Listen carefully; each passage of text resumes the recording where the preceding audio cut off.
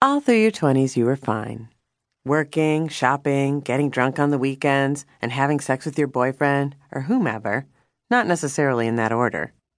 Then something happened. Another birthday maybe, a breakup, your best friend's wedding. Suddenly, there you were, walking down the aisle wearing something halfway decent from J. Crew that you would totally be able to repurpose with a cute pair of boots and a jean jacket. And as you made your way toward the altar, looking at a groom who wasn't yours, not that you'd even want that particular groom, you found yourself, for the first time ever, having feelings about the craziest thing. Why you're not married. Why you're not even close. Intellectually, you know there's nothing wrong with not being married. But then, why does it kind of feel like there is?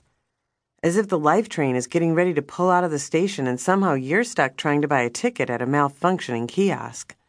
You keep swiping your credit card, but nothing happens. You're starting to wonder if this is like Europe, where your card needs to be embedded with some sort of magical chip to work.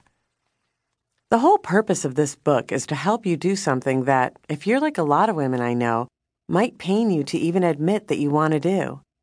And that something is, get married. But let's get one thing clear right away.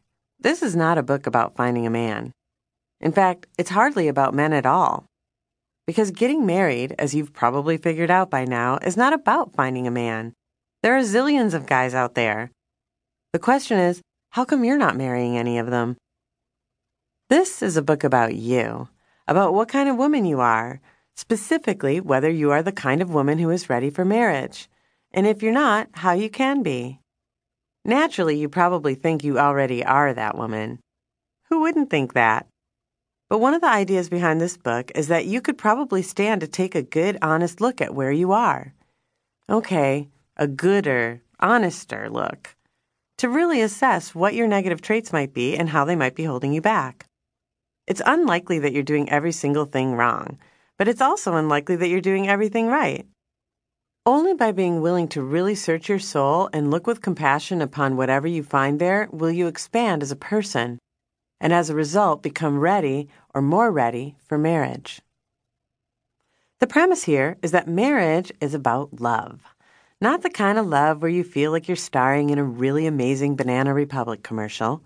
The kind where you take a risk, put your ego aside, let down your defenses, and decide to love a man for who he is, not what you want from him, even if what you want from him is to love him. And of course, marriage and a baby. It's as simple as this. If you're not married and you want to be, you need to express more love, not get more love. Express it, feel it, be it, see it everywhere. Like Madonna said, and I know this is cheesy, it's about opening your heart.